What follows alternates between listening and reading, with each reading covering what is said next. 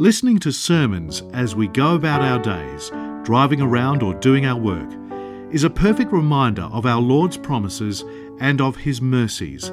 This is the mission of Upper Room Media, to make the Word of God accessible to anybody and everybody. In the name of the Father, and the Son, and the Holy Spirit, one God, amen. Glory be to the Father, and the Son, and the Holy Spirit, now and ever, the ages of all ages, amen.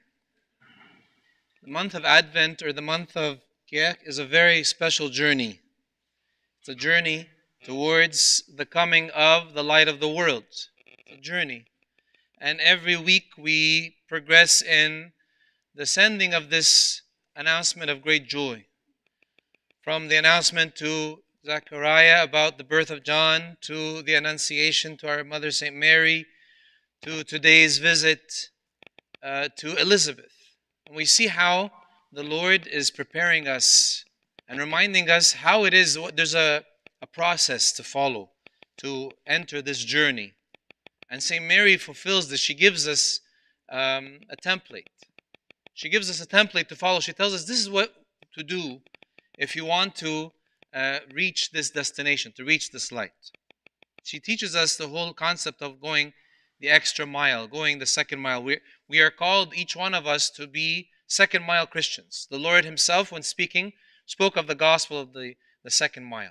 He said, if someone compels you to go one, go two. The extra mile is not a duty, but it's meant to be something the Christian person does by nature. It's meant to be second nature for a Christian, the second mile.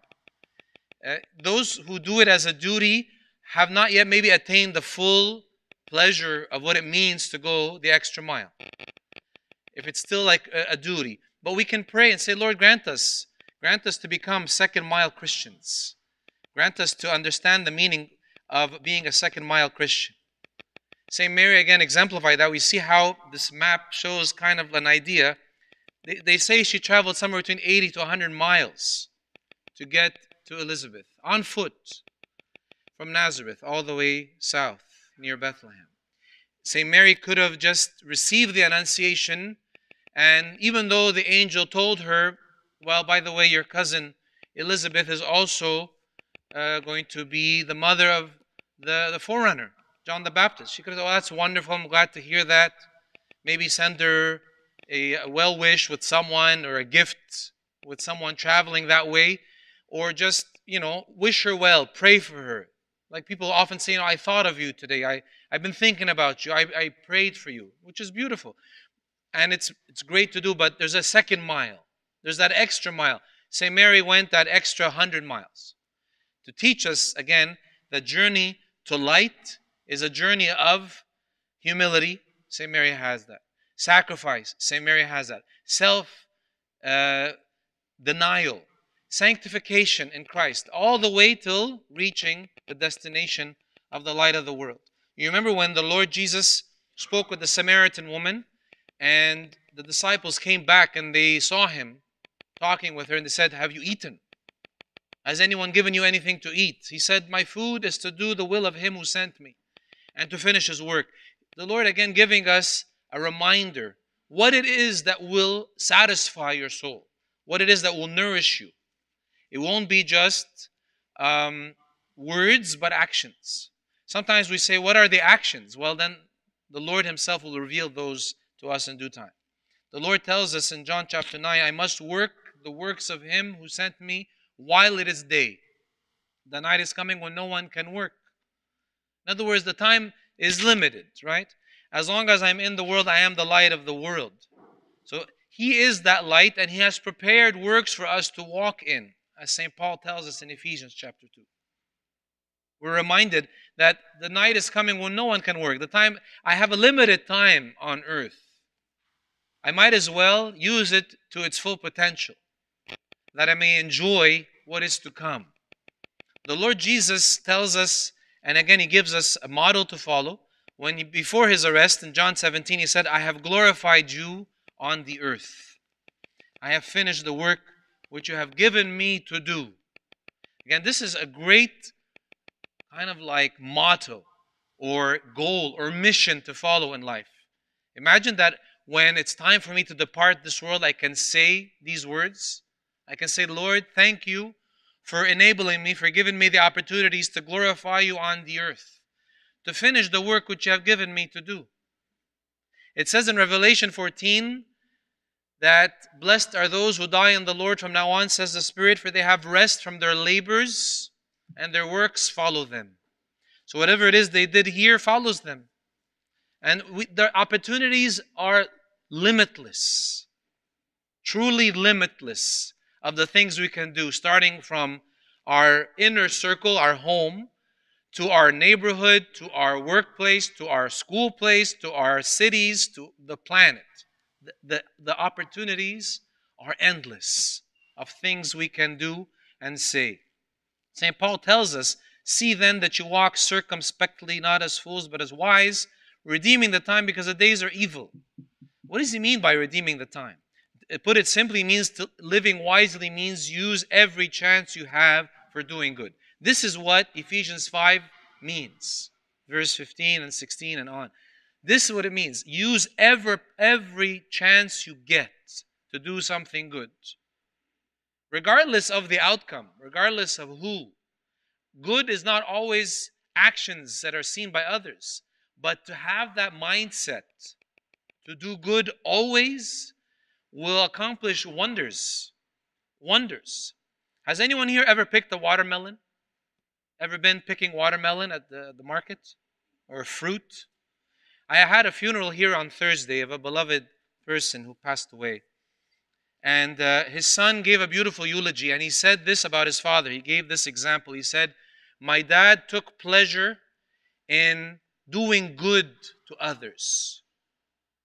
Random strangers. So he gave this example among others. He said, my dad would pick watermelon. He was an expert at picking the best watermelons. Tap on it and move it and shake it and look at the sides and look at whatever and all these things that people say they know about how picking watermelons is. And after he's done his whole thing about picking the watermelon, if someone would come by and start looking for a watermelon, he says, here, this is a good one. And he passed it on. And he might stay there an extra 10, 15 minutes picking watermelons for others. Say, well, what's the big deal? It's just fruit. No, there's no such thing as it being just fruit. With the Lord, it's not just fruit. Every act of love, every small act of kindness bears fruit for the kingdom of God. It's not just watermelon. It's not just fruits. It's really true. It's very, very true. These are examples. I'm sure every one of you either has experienced by done it or has experienced it by being the recipient of it. That's why it's called paying it forward. I'm sure you remember, a lot of you, there was a passport office, used to be on Côte Vertu Road. Remember that passport office? Some of you might remember.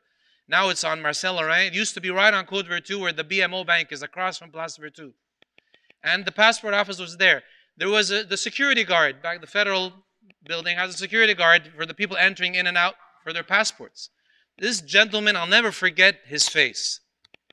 And he used to be at the door, usually security guards, with all due respect to security guards, a lot of them today have become not as enthusiastic about their work. For various reasons, I guess. I can't blame them. But this particular one, I'll never forget him. Because he used to not only just sit there on his seat, reading the paper or whatever, because there was no cell phones back then yet, he would be literally standing at the door as if he's the doorman. And he would open the door and say, bonjour, welcome, hello, as if he's welcoming them into a restaurant, a hotel lobby, his home. And this was just a federal building. And he would welcome every person this way. And people would walk in looking exhausted and frustrated and in a hurry, and they have to wait in line for their passports.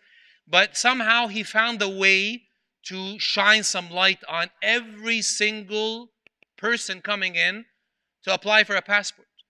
And then it was marvelous to see, because if you sat there long enough, you would see a cycle of light starting to shine in this passport office. People would start holding the door for each other, and they start mingling. They don't even know each other. Oui, bonjour, always say long. And whatever they would say, they don't know who they are. But because of this person's little act of kindness, it began shining light. A lot of people complain that it's dark. And by the way, it's already starting to get brighter. If you pay attention, You'll notice now that the winter solstice has come and passed, the days are getting longer. Slightly. Maybe a few seconds a day. From 4:15 to 4:16 to 4:17. Before you know it, it's going to be longer daylight. And people wait for daylight saving time, but it takes more than daylight saving time to redeem the time. You can't just wait for seasons. Oh, I can't wait for New Year's to come. I can't wait for Christmas to come. I can't wait for daylight savings. I can't wait for Easter. I can't wait for summer. What do you we can't live our life with the approach of saying, I can't wait for. Rather than saying, I can't wait to say, thy kingdom come. The approach should be kingdom living, waiting for the kingdom. Like St. Peter says, hastening the coming of the Lord. This should be the mindset. And that's how we redeem the time. Not by waiting for events and another day on the calendar to be flipped. That's not the way to live life. We're not living this way. We're being basically dragged from December 24th to the 25th to the 26th to 2023, 2024. We're not meant to be dragged in this life. The Lord Jesus, when you read the Gospels, was never dragged from place to place. Whether he was going to heal someone or walk all the way to Samaria for the Samaritan woman or go to Mary and Martha's house and see Lazarus or whatever it was, he wasn't dragged from place to place. He was going on purpose from place to place. He teaches us to do so. He says, live every breath you take with purpose, with a reason. There's a reason for this moment. There's a reason for this visit. There's a reason for this hour. A reason. And that's what it means to bring to life the words, thy will be done, thy kingdom come. This is what it means. Again, St. Paul learned that by his fellowship with the Lord, and he said these words, and he said, I have fought the good fight, I have finished the race, I have kept the faith. Finally, there's laid up for me the crown of righteousness, which the Lord, the righteous judge, will give to me on that day, and not to me only, but also to all who have loved his appearing. St. Paul understood the meaning, I have glorified you on the earth, I have finished the work which you have given me to do. St. Paul learned these words and lived by them. Again, that's why St. Paul had such power in what he said, because he lived every word he said, every word he wrote, every word he preached, he lived it. Because he lived it, it was very powerful. St. Basil the Great tells us a tree is known by its fruit, a man by his deeds. A good deed is never lost. He who sows courtesy reaps friendship, and he who plants kindness gathers love. Now, what does it mean that he gathers love? It's not just that he's gathering love, like blessed are the meek, for they shall inherit the earth. That's one level. But he gathered love unto everlasting life, because God is love. When St. Paul says, now abide faith, hope, and love, these three, but the greatest is love. Why is love the greatest? Because love is what will last. Love is what remains. Anything you have ever done out of love remains in your account, under your name, not just for today or tomorrow or for the next 50, 60, 100 years, but forever. It remains forever. It remains forever as a crown of glory on your head, as you're crowned by the Lord on that fine day, the day that we enter into His glory. So they say go the extra mile because it's never crowded. You'll notice that the crowded place is always the place where people rush. You know, I want to get the best seat. I want to get the best ticket. I want to get the best flight. I want to get the best whatever. I want to reserve the best time at the restaurant. It's all about getting the best deal, Black Friday, Boxing Day, all these things that people, you know, go crazy about, like in a couple of days and a couple of days ago and weeks ago. But the extra mile is never crowded. Try to think of Boxing Day or Black Friday. Try to think of a place on those days that is empty. The places on those days that are empty are the places where people are going not for them, but for somebody else. I'm going to help someone. I'm going to put someone else before me today. My wife, my husband, my children, my parents, my cousins, my relatives, my neighbors, my enemy, whoever it is. That mile, that extra mile is never crowded. It's always clear. Because the Lord is making it clear on purpose to give you multiple opportunities to receive your reward. That's why He said, assuredly I say to you, inasmuch as you did it to one of the least of these, my brethren, you did it to me. The least. what seems to be least to us, the Lord took upon himself on the cross naked to tell us the least begins with him. That's how humble our Jesus is. He tells us the least begins with me. Could you imagine? The God of gods and the King of kings, he who sits on the throne, he who created the universe, says the least starts with me. That's the self-emptying, humble Jesus we have, that was born in a poor manger in an empty place in a small town called Bethlehem. This is our God. And he tells us, live in this mystery. If you choose to live in this narrow way, glories and blessings and joys beyond your wildest imaginations await you. That's what he promises. For those who are willing to trust him and taste and see for themselves. He says, the least of these. He says, if you look for me in the least, you'll find me. So imagine the person you despise the most on earth. Imagine the person you find most disgusting on earth. Imagine the person that is demon-possessed on earth. Imagine the person that's living in all kinds of sin that you can imagine. Jesus says, you'll find me in that person. Could you imagine? This is the love of God for his creation. The love of God for humanity. He says, I could be this guy on the floor that you walk by downtown Montreal. I could be him. Is it very hard for the Lord to disguise himself in a ragged old winter coat and a toque that says Quebec Nordiques and a Tim Hortons cup in his hand with ripped shoes? Is it hard for him to?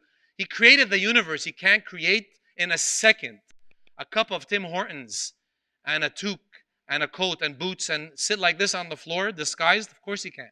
He does it all the time, by the way. And he says, you can find me there. I'll be there. I'll be there. And that's why when St. John Chrysostom speaks about it, he says, if you can't recognize Jesus in the beggar at the door, you will never recognize him in the chalice. When you receive communion, it'll be just a ceremonial moment of bread and wine for you. But if you recognize him in every single soul you encounter, you will be receiving the living God in the mystical body and blood in this bread and wine. Every time. Every time. That's why Mother Teresa said in the final analysis, it was never between you and him and her and them. It was between you and God. She said always, works of love are works of peace. So don't be weary. Remember St. Mary rushing. She made haste to go all the way to see Elizabeth. Unfortunately, what humanity does quite often is humanity makes haste to judge, make haste to insult, makes haste to yell at, makes haste to condemn, makes haste to shun, makes haste to refuse, and so on.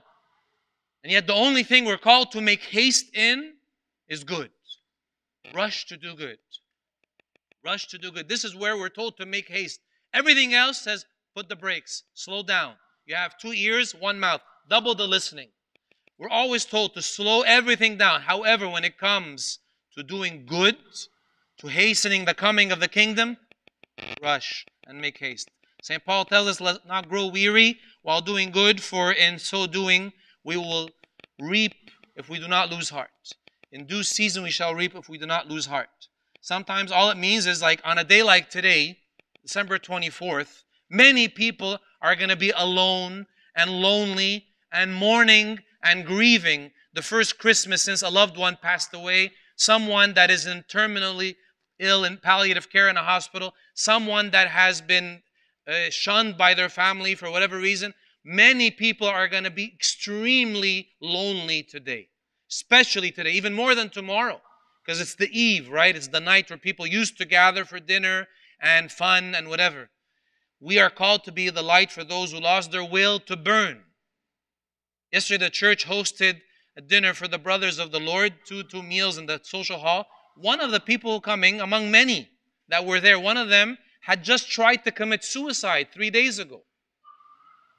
This is a very difficult season, isn't it? You know very well. This particular person made it alive till yesterday and came for a meal and was given comfort by people who served him food and spoke with him. Maybe he will live till tomorrow or to Boxing Day. I don't know. But the idea is we are called to be that light for those who have lost their will to burn. This is what the Lord meant when he says, my food is to do the will of him who sent me and to finish his work. This is his work. Father Matthew the Poor says, today joy is our strength and good pleasure is our nourishment. The good pleasure is in doing good. That's why we say, glory be to God in the highest, peace on earth, and what? Goodwill toward men. This is the goodwill toward men. The opportunity to do good around us. This is our nourishment. This is the food that will feed us. Not Christmas dinner. That's not going to feed us. What will feed us is the will of God. That's why we're called to remember that at every second. You might have seen this quote before by a Swiss philosopher named Henry Frederick Amiel. He said, life is short, and we have not much time to gladden the hearts of those who travel the way with us. So be quick to love, make haste to be kind. That's what we're called to do. We have a very short time. We're here today, gone tomorrow. It's so short. It's a sojourn. That's why the liturgy say, we are sojourners in this place. It's so short. We're born today, all of a sudden we're already in the kingdom. It goes by like that. It's like vapor. Let's take every opportunity given to us, prepared for us by the Lord. When St. Mary left Elizabeth, it says that she stayed with her 3 months to take care of her, and then she went to her house. What did she do? What do you think St. Mary did those 3 months after? Or like before her delivery? What did she do on her way back to Nazareth, before heading back to Bethlehem? What did she do? She wasn't just sitting around on social media. She wasn't just on her phone. St. Mary continued to do more. I'm sure while heading back to Nazareth, St. Mary did more good deeds to other people we don't even know about in the gospel. And more on the way back to Bethlehem to deliver the Lord in the flesh. And more and more and more. This is the call of every Christian. Every single Christian. This is not meant to be for some and not others. A Christian is called to be by default a second mile Christian. Extra mile Christian. This should be like glued together when it comes to Christianity. St. Paul tells us, and I leave you with this, thanks be to God. We should thank God for this, who gives us the victory through our Lord Jesus Christ. Therefore, my beloved brothers and sisters, be steadfast, immovable. He says, continue, be like flints. Don't let nothing break you. Be steadfast, immovable, always abounding. Not a bit, but abounding a lot in the work of the Lord, knowing that in the Lord your labor is not in vain. It is kept for you forever on that wonderful day where we enter His glory. Glory be to God forever and ever. Amen. This talk was brought to you by Upper Room Media. We hope that this talk has, through the grace of God, touched your heart, and we pray that it will not only inform you, but will also transform you and your life with Christ.